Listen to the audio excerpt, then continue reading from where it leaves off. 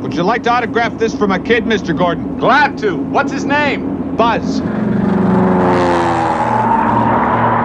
Call Boston Approach, see what they got. It might be smoother higher up. Yeah. Would you do us a favor and leave them alone?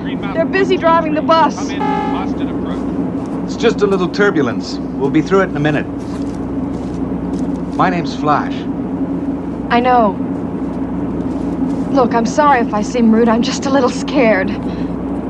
Ooh, it's kind of nice. I mean, a travel agent who's scared in airplanes. I saw you at the hotel last night. I asked the maitre d' who you were. Ooh, talk to me, please. Get my mind off this. I couldn't believe a girl like you was alone. You're just saying that to get my mind off this. No, I mean it. What were you doing there alone? I was trying to get my head together by myself. You know? I sure do.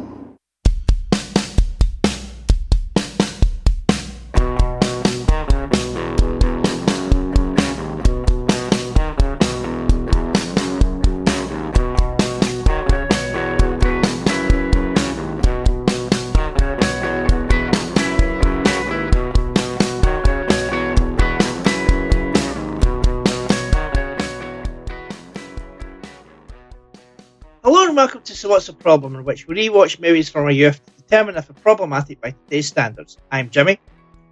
And I'm Tisto. And today we'll be discussing Flash Gordon, which was released in the US on December 5th, 1980, in the UK on December 11th, 1980, in Ireland on December 26th, 1980, and as a DVD premiere in Canada on May 4th, 2010. It was written by Lorenzo Semple Jr. and directed by Mike Hodges. It stars Sam J. Jones, Melody Anderson, Topol, Brian Blessed, Omela Muti, Timothy Dalton, and Max von Sydow. It does indeed. A while ago, someone asked why I include Ireland in the intro there, and it's because back in the day, UK and Ireland would usually have quite big gaps, and America in the UK. But, like, for an island that's right next to us, sometimes that Ireland would get, like, a movie maybe 3 months after us. So I just thought that would be interesting. And today I included Canada because I found out that they didn't get the movie in cinemas. They didn't get it until 2010, which is baffling to me. So that's why I included Canada. So what's going to happen is this. Tisto and I have thought of 3 problems this movie has for each, and we're just going to have a little discussion. We've also thought of 1 positive this movie has. Tisto, welcome to the show. Thank you. You're not Jen. I'm not the last time I checked. Yeah. I'm not used to talk to Jen. 2 years on this thing. 72 movies we've done. This is the 73rd. So, what is your history with Flash Gordon? When did you first see this? Do you remember? I probably saw it, I think, back around 1981, maybe on HBO. I'm pretty sure I did not see this in the movie theater. It's been quite a while. Yeah. My memory's hazy, but I'm pretty sure I've never seen this movie apart from on TV. So I watched, like, the edited version on TV. And I think the first time I watched it would have been maybe around about 1987, maybe 88 during the summer holidays. They would have put it on, say it was on at maybe 10 o'clock in the morning. So obviously it was edited out. Or maybe it was in an afternoon or something, I don't know. But it was during the summer holidays where they would put on movies and stuff like that for the kids to watch. And cartoons, which was great. So I think I was about 11 when I first saw this movie on TV. And then I watched it again another couple of times, I think, maybe on TV. And I own the DVD. My friend bought me the DVD years ago and I never watched it. Sorry, Lee. He listens to the show. And now I have the Blu-ray and I watched it in Blu-ray. And I'm kind of shocked at some of the violent parts that I never saw when it was on TV. Oh, okay. Yeah. So, just in case this is anyone's first show, I'm going to start my problem, and then Tisto say his, and then my second, Tisto saying blah, blah, blah, and then, then we'll do the positives. And then I usually have notes. If we don't talk about my notes during the conversation, then I'll say my notes at the end. I have notes as well. Yes. So, my first problem, and it is quite a big problem when it comes to Flash Gordon and it is Ming is kind of like a racial stereotype. Okay, I can see how that would be a problem. Yeah. You know about the old Yellow Peril stuff and all that nonsense that happened, right? Where people were afraid of Asian people. Yeah, it's a Fu Manchu character, actually, yes. Yeah. A white very popular in pulp fiction back in the 1930s and that sort of thing. Yeah, well, the original Flash Gordon serials, Ming was played by a white man in yellowface. And the cartoon Defenders of the Earth, which had Flash Gordon and Lothar, Mandrake Magician, and all that, that was a great cartoon. Ming was the main bad guy in that, but he was green in that, because, alien. Right. So I think that is more sort of, I think that's better suited for that kind of character. I will defend the film in that I don't think that Von Sydow is actually made up in yellowface. He looks like the old Ming, but he doesn't actually, he's not intentionally made to look Asian, whereas the old Ming was meant to look Asian. But he's an alien, he's an alien. Yeah, but I think his eyes are kind of made out to be kind of Asian, and his eyebrows, but I do think that they are avoiding it more in this movie than they did in the original. Right. But my problem is Ming in general is being a racial stereotype rather than just in this movie. When this movie was released in the UK, the BBFC, which, as Tisto knows, is our censors in the UK, I've spoken about before in many commentaries that I've done with Tisto, they actually issued a warning stating that the movie includes discriminatory stereotypes in its re-release. So, some people think it is. But I'm with you. I'm just using Ming, like the actual original character of Ming, as a problem. He could have avoided the problem entirely, of course, if Von Sydow had played the character with a Swedish accent. Yeah. Or just spoke the entire part in Swedish. That would have been hilarious. That would have been amazing. That would have been great, yeah. I'm not going to do a Swedish impression because it would just sound like the Swedish Chef, and that's not what is fun. I'm told that the Swedish Chef actually has a Norwegian accent. All right, okay. Well, Swedish Chef sounds better, I think. The Norwegian Chef. It's easier to say. Right. For some people, I imagine. Right. So what is your first problem, Tisto? My first problem is, how long has this been going on? Because Zarkov has built a rocket, and he's been studying this, and he's been in the newspaper. He's gotten fired from his job for saying that this is an attack. So apparently this has been going on for a while, even though we see at the beginning, like we hear Ming being introduced to Earth. And then, but later on, we hear Ming say that every 1,000 years, he tests all of the life forms in the universe or whatever. So he's thousands of years old. So that part at the very beginning might have been 5 years ago, and he's been, messing around with it for 5 years or something. So the timeline at the beginning is quite wonky. No, absolutely. I agree with you. There's no clear timescale in that. It could be a year. It could be 5 years. Even if it just gave Zarkov just like a little, I've been doing this or I built my shuttle 5 years ago or something, at least that sort of thing.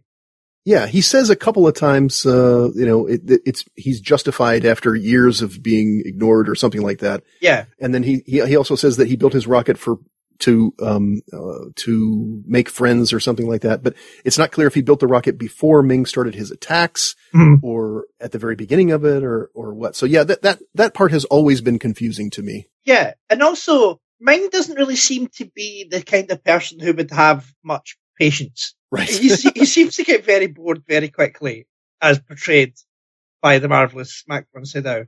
But apparently he's been doing this for years, and he's just like destroying Earth. Like every few days he'll press a button and then laugh heartily. So yeah, it doesn't seem right. I was going to choose as my first one, Hot Hail. Yeah. Because what is Hot Hail? Yeah. But he's got that button.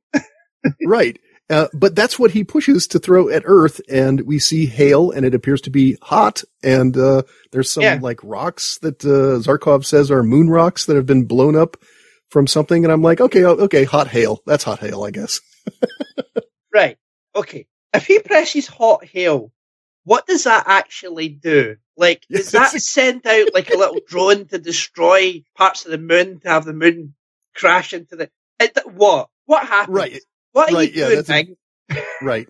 Yeah, he's very far away. He's not in a spaceship right outside Earth's orbit. No, exactly. He's doing this from a great distance somehow. And how can he control the earthquakes on Earth as well from Mongo? How can he do that? Right. Yeah, it doesn't make any sense. This movie does not make sense. So my second problem is, as much as this movie is a campy cult sort of classic, it's kind of boring as fuck sometimes. What? What? Right. See, after Flash comes back from the dead, like all that bit where the princess is escorting them out and they're having their chit chat and everything, all that is just boring. That's just dull to me. And then it picks up again once Timothy Dalton comes back in. The escape to Arborea, and to me, even the stuff on Arborea is a little flaccid. Yeah. There's moments where I was kind of checking out in this movie, but then the finale is great. You've got all the Hawkmen flying about, and that's fun. And you've got Brian Blessed being loud, and that's always fun. Oh yeah. And he's always loud. National treasure. Brian Blessed. He might be at his loudest in this movie, actually. He's done a lot of TV in the UK and over the years, and he plays up in it now a lot. It's like, okay, I've been since Flash Gordon 44 years ago, 42 years ago, sorry. I was loud in that movie, so now I'm just going to be loud all the time. Apparently that's my bit now. People must stop him on the street and ask him to say, Gordon's alive. I mean, yeah. And imagine that when I was watching it and he said, give me the remote control. I imagine that's how he says it at home. You know? Give me the remote control. Like that. It's like, yeah, I just imagine that's what he does now. Because I don't really know what he did before this movie. I imagine he probably did stage plays and stuff. Yeah. I'm not well versed on Brian Blessed, but I imagine he did stage plays, and that's why he shouts a lot. And then nobody told him that you don't really do that on film. It's perfectly fine. We have microphones, Brian. You don't have to. It's all right. So, what is your second problem? My second problem is a problem that has bothered me from the very beginning, which is that Klytus's mask does not look good. No. You can kind of see his face and eyes and teeth, and they got his eyes kind of blacked out, but you can still see his mouth and lips sometimes through it, and it's kind of weird and pointless, and yeah, could have been done better.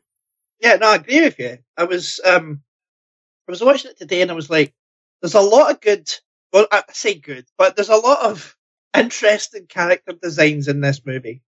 But Klytus is the one that's just sort of like, it's kind of like, Frank Langella's Skeletor in the Masters of the Universe movie. Except, yeah, it kind of is like that, actually. It looks like a mask. I know it's supposed to be a mask, but it looks like a mask. I don't know. Is Clytus supposed to be wearing a face mask, or is that supposed to be his face? I don't really know. Yeah, I think it's supposed to be a mask, but we don't know why. Yeah. Yeah. Well, the part where he dies, I was right. In fact, that's my third problem. I'm just going to shoot right onto my third problem because I want to talk about Clytus. Sorry, unless you want something else to say about that, but we can. No, we can shoot along to that. Right. I hadn't seen this uncut, like I said, right? So I didn't know about Clytus's death scene, and I was not expecting these eyes and tongue to pour out of his skull. I have that in my notes, but it's not. I don't consider that a problem. No, but my problem is it's out of place because the rest of the movie is kind of tame. Yes. Right. Do you understand? Except for the torture scene, the whipping torture. But that's not. But there's not really any real contact. There's not any real sort of. There's no blood. This is a guy's eyeballs and tongue pouring out of his skull. That's no. And then later, when Ming gets stabbed through the chest and he comes off the spear that's through his chest, it's green blood. So that doesn't really affect me. And then I can't remember what it was. There was some other creatures that got shot or something and they had blue blood. And it's like, right, that doesn't bother me as much. That's the prince at the beginning, the black guy. He played the captain of the boat in Raiders of the Lost Ark. Yeah, that's right. So he did. Yeah, that guy. So that just shocked me because I've never seen it before. I was like, "Fucking hell, what's that?" George Harris is Prince Thune. That's who it is. Right, because this is rated PG, and it's rated PG in the UK, and it's uncut. And I'm very surprised. Well, not really surprised because Raiders got away with a lot out of PG. But yeah, that was really just quite shocking to me. And just because Raiders has got some pretty awful stuff at the end. Yeah. Exactly. Yeah.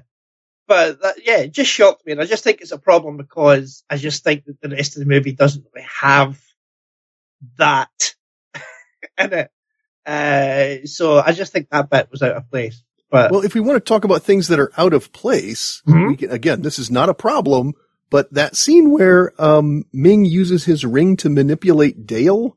Yeah. She gets all woozy on him and then she doesn't know what happened. That's out of place. Yeah, he has a date rape ring.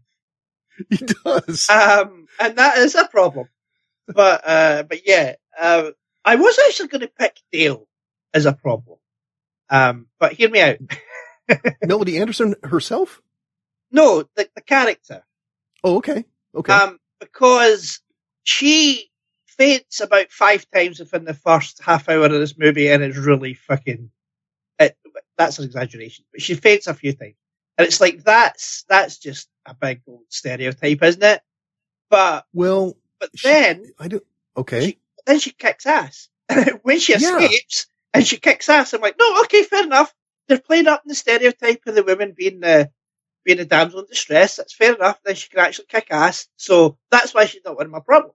So. She is Dale Arden, acrobat, martial artist, travel agent. Somehow. But yeah, I don't actually remember the fainting so much. I remember the martial arts more. Yeah, she faints twice. I'm pretty sure she faints twice, yeah. Well, she faints when Flash dies. And then she faints before that. But that's legit. But twice. Flash died. No. Oh, but don't get me started in their fucking relationship because. Oh no! Wait a minute. Wait, what? That's my good thing. Really? All right, we'll get to that. Right. Anyway, there is a good bit of exposition in the conversation between Flash and Dale at the start of the plane. Okay. Because he says it's kind of nice, a travel agent that's scared of planes, and then he says, I asked the maitre d' at the hotel who you were. And I like that, because that's how you do exposition. That is a conversation between two characters. And they're learning about each other, and also the audience is learning about them as well. So it's not like, as you know, really, because he's just having a conversation. This is how I find out about you.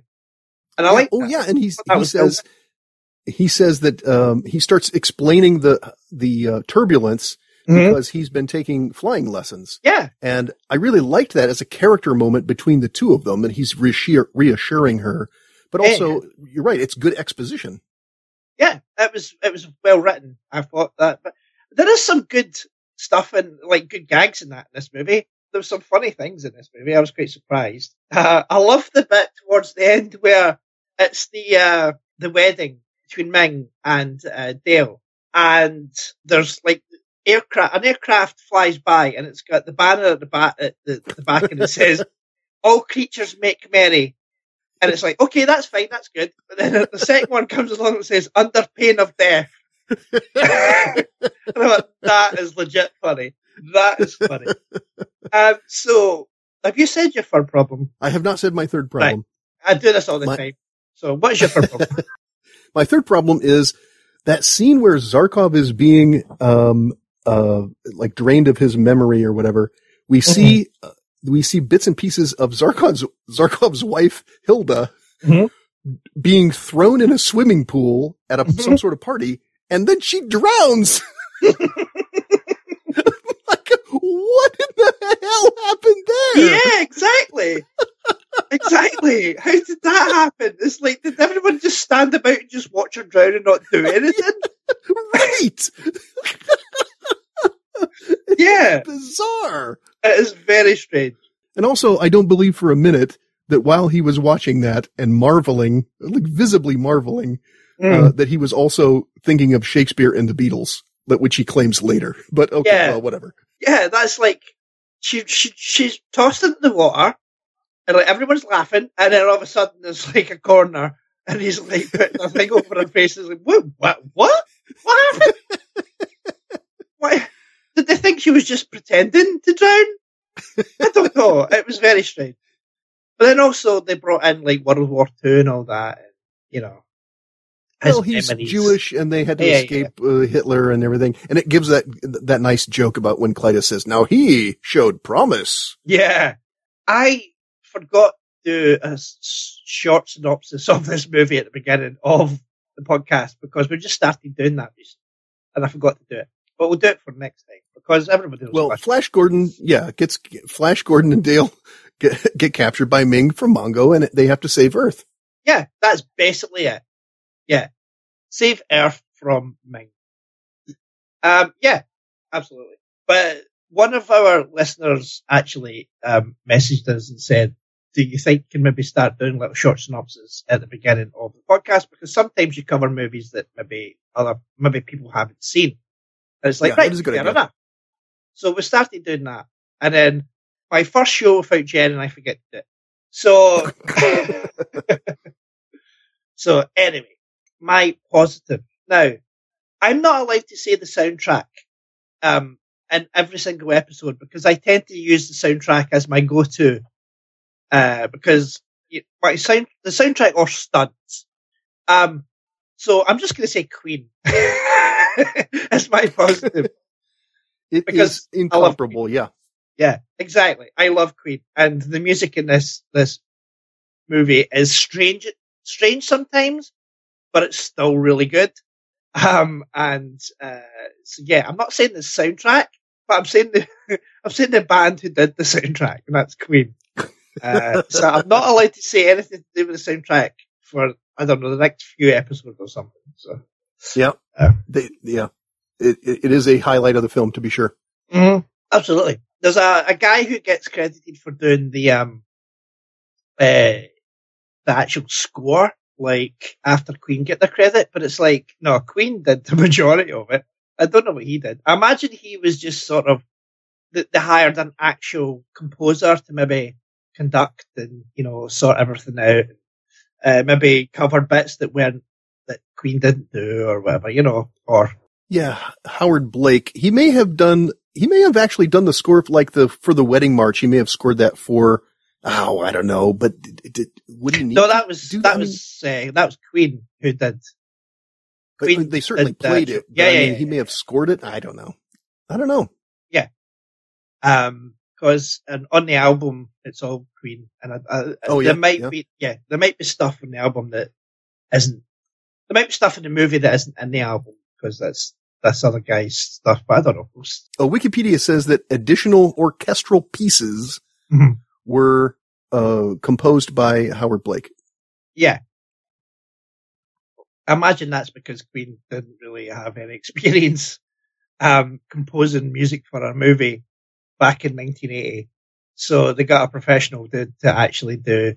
I imagine he filled in some bits that they didn't do. Or maybe he replaced some bits. Maybe they did do bits and the director was like, well, maybe that's not suitable for that. So then, but when it's Queen, it's Queen. You can tell. You can absolutely tell. Right, okay, let's talk about your positive then. My positive is that I really like the fact that this movie just goes all in and says that Dale and Flash are attracted to one another right from the beginning, and there's kind of very little question about them. So often, for the last 50 years, everything has to be 1930s screwball comedy bickering. Mm-hmm. That was fun in those comedies, but because it was kind of contrasted with romance movies and melodramas, and we don't have those anymore. Everything is a romantic comedy, Mm-hmm. and there's always bickering. There's always that, bit where they meet cute, and then they have a bickering, and then they fall for each other, and then they discover they have a problem, and then they break up, but then they decided to screw the problem. Let's just be together and that sort of thing. And in this movie, they're attracted to each other right from the beginning. And then, she's like, holding his hand while they're in the rocket and stuff like that. And, it progresses quickly from there. And my favorite line in the film is, Flash, I love you, but we only have 14 hours to save the Earth. It's great. No, yeah, okay. This goes back to when I was going to have Dale as one of my problems. Because there's a bit where they're walking down to see Ming, and Flash is looking at the princess, and he smells at this attractive princess lady. And Dale says, hi, do you remember me? And it's like, well, barely. I imagine he's only known you for an hour, but, yeah, I suppose.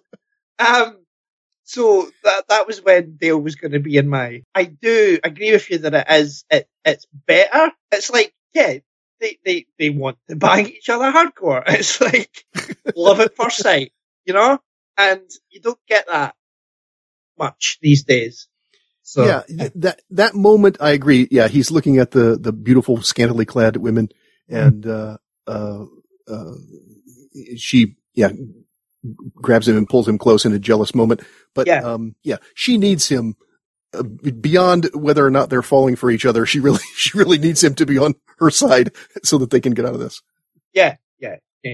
I agree though that it's a little bit premature. It is. I mean, I do understand what you mean, but again, my problem of it was going to be linked to the fact that Dale was going to be one of my problems, but now she's no longer one of my problems because she escaped and kicked ass, which, was fantastic. I don't see that as a problem much anymore, but just that little jealous bit just sort of was like, Okay. So if you want to drop Dale as a problem, I'm willing to drop Dale as a advantage, and I'll use a different advantage.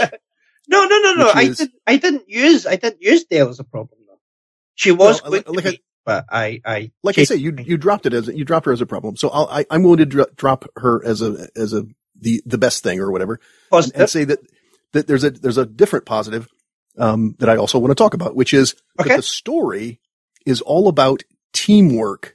It's not Flash Gordon saving the world. It's Flash Gordon getting the other princes to team up and save the world. He has to explain what teamwork even is to them. And that, I think, is a great thing. So often in adventure type movies, the hero is the only guy and he's doing everything all himself. And yet this film says, no, the thing that you have to do is get everybody to work together. Mm-hmm. No, absolutely. Yeah. This movie might actually be genius. I think it is a terrific, I've seen it like 14 times now. I watched it like 3 weeks ago or something, and you said, no, you have to watch it again. And I'm like, really? I watch it again? Yeah. And I watched it again. Yeah. No, it is good. It is good that it's teamwork and it's not just. I mean, the movie plays up that it's all Flash because, you know, he has his own theme tune and stuff, and it's like, you know, he'll save every one of us and all that. That's a good point. He's got his own theme song. Yeah, exactly. But he's got his own T-shirts. He wears his own name on his own T-shirts. Yeah. But the movie isn't really about that. It's not about him being the savior of the universe. It's about him rallying round saviors of the universe and getting other people to do it as well. So yeah, no, that's it's harder to work into the lyric of a rock song. Yeah.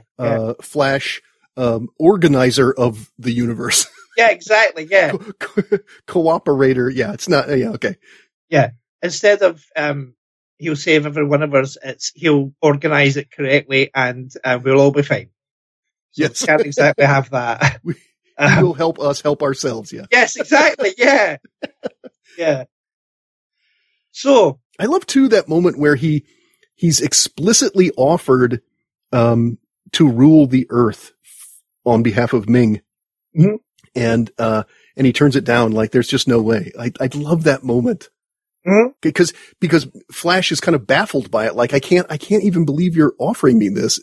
Like, it's just so crazy. Yeah, but to Ming, it's just like a normal Saturday afternoon, you know? He's just, I'll offer someone, this person is besting me. So let's see if I can maybe sweeten the deal. Because I have actually tried to kill him once before and it didn't work. So it didn't take. So let's just sort of offer him something else. But then Flash is just like, what? No, I don't want that, you fucking idiot. It feels genuinely alien.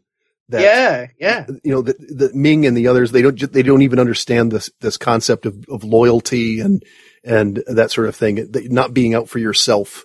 And yeah, I thought that was wonderful. Yeah, no, absolutely. It is good that Flash is, he'll save every one of us by, teamwork. Maybe not every one of us, because there are hot hail and earthquakes. Yeah. He'll save every one of us after all of that bad shit's happened and he's learned of the situation. But yeah. So I have notes. And I want to say that the very first thing I noticed in this movie that Robbie Coltrane is in it. Hagrid in the Harry Potter movies. Really? Is he one of the Hawkmen? No, he's right at the very beginning. He's the guy who closes the plane door at the start.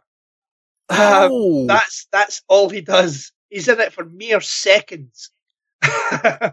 Man at Airfield, yeah. Yeah. It's Robbie Coltrane. That was shot in on Skye, which is a Scottish island up the north of Scotland, because they had just like this big, massive airfield. The only part they filmed in Scotland was that open scene, but the rest was shot in England, I think.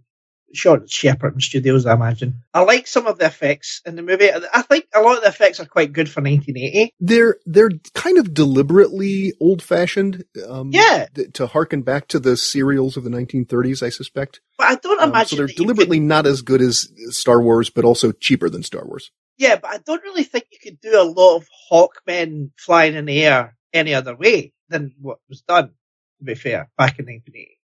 Even today, flying is not that great. Yeah, exactly. It has to be done with CG. I mean, it looks CG. Yeah, exactly. I mean, you could do it like they did it with Superman the movie, but that was only one man. Right. This movie had to do it with loads and loads of people. But at the beginning, when the ship is like hurtling through space, the rocket with Flash and that in it, there's some nice sort of whirlpool effects in the sky and. Yes. They did that with, it's just basically just pouring ink into water. And I just thought that looked lovely. That was really good specs. Yep.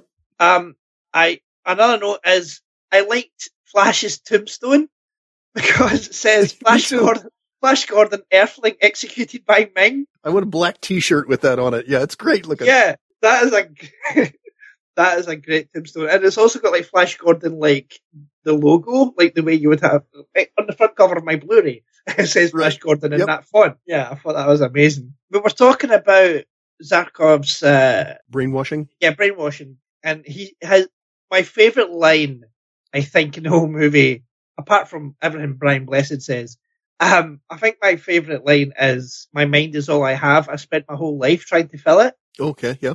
I think that's a great line. It's just like, that's we do. Zarkov has some great lines. Topol is the actor. Yeah. Yeah. He has some good stuff. He's got the philosophical stuff. The movie Fiddler on the Roof, Topol was better known for, I think. He sings the song, Yep. "If I Were a Rich Man." That one. He's in For Your Eyes Only, right after Flash Gordon, actually. Yeah, that's true. And my last note is, there's a lot of grunting in this movie.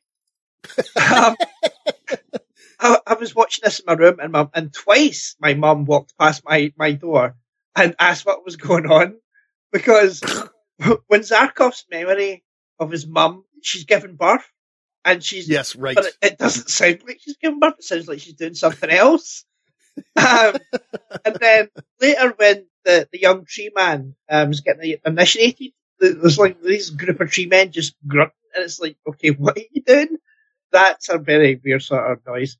And the guy who played the young tree man, Yes. he's of note for British viewers, Peter Duncan. And he started off as an actor, but he did small stuff like this. But then he made his name in the UK by being a TV presenter on children's TV. Oh, okay. I don't know if you've ever heard of Blue Peter. It's like Yeah, Peter, sure. Yeah. He joined that in 1980, just like after this, and he was in it for a while. I actually remember Peter Duncan. 80 to 84, and then he left and then came back for another year, 85 to 86. And then after that, the one I really know him for is a show called Duncan Dares. And when he was on Blue Peter, he would like do a lot of like stunts. Like one of them, he was on a rope swing cleaning the face of the clock tower, the Elizabeth Tower that Big Ben is in, without a safety harness. Wow. So he got his own show, Duncan Dares, where he would be given, these stunts and tasks to do, and he would do them. He would just jump in and do them. And I remember Duncan Dares. So yeah, that's all my notes. That's everything I have written. I have, I guess, two more notes myself. Mm-hmm. One is that the Hawkmen, even though they can fly, they have a rocket cycle. Yeah, what's that all about? Well, here I got a theory. Yeah, my headcanon is that is actually a mobility scooter for elderly Hawkmen. Yeah. Flash Gordon saves the Earth by invading Mingo City on a mobility scooter. Yeah, that's amazing. That is now my headcanon too. Thanks, Sisto. That's exactly what happened. That's what he did. That is fantastic. What's your other note? And then my last note is Dino De Laurentiis produced this, and I think he had a say in the costuming, because I think the costuming is fantastic. Italian 1970s styles, lots of leg in the ladies' costumes, and the men's costumes are beautifully tailored. I love the tree men's, like Baron's outfit has this weird like basket weave of fabrics, and the tree man elder has a similar basket weave. It's just a great looking look. I just love all of the costuming. I think it's actually quite a good looking movie. I mean, it's a comic strip, it's right. Yes, very much so. And I think that it actually succeeds in doing that. Whereas a lot of movies based on comic strips tend to miss the mark. I think this movie actually nails it. Yep. Anyway, that is our show. It's all we have time for.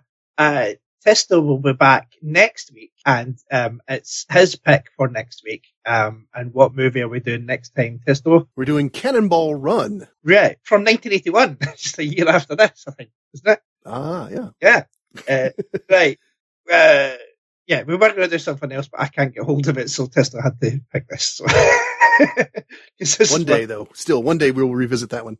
We definitely will, absolutely, yeah. Because we almost had a Dino De Laurentiis twofer, didn't we? Oh yeah, actually, that's true. Yeah. He produced that one, didn't he? Yep. Yeah. Right. Anyway, Cannonball Run is next, and I'm looking forward to watching that again because I haven't seen that in a couple of decades. If you want to follow me on Twitter, it's @DropThePilotPod. Although I also have my own Twitter again, @ShiftyB. ShiftyBench.co.uk is the website. Contact shiftbench.co.uk is the email address where you can send us feedback. Where can people follow you online, Tisto? They can find me at tisto.com, tysto.com, and as Tisto Zarban on Twitter. Excellent. So thank you all for listening, and we'll speak to you all next time. Bye. Thanks. Bye.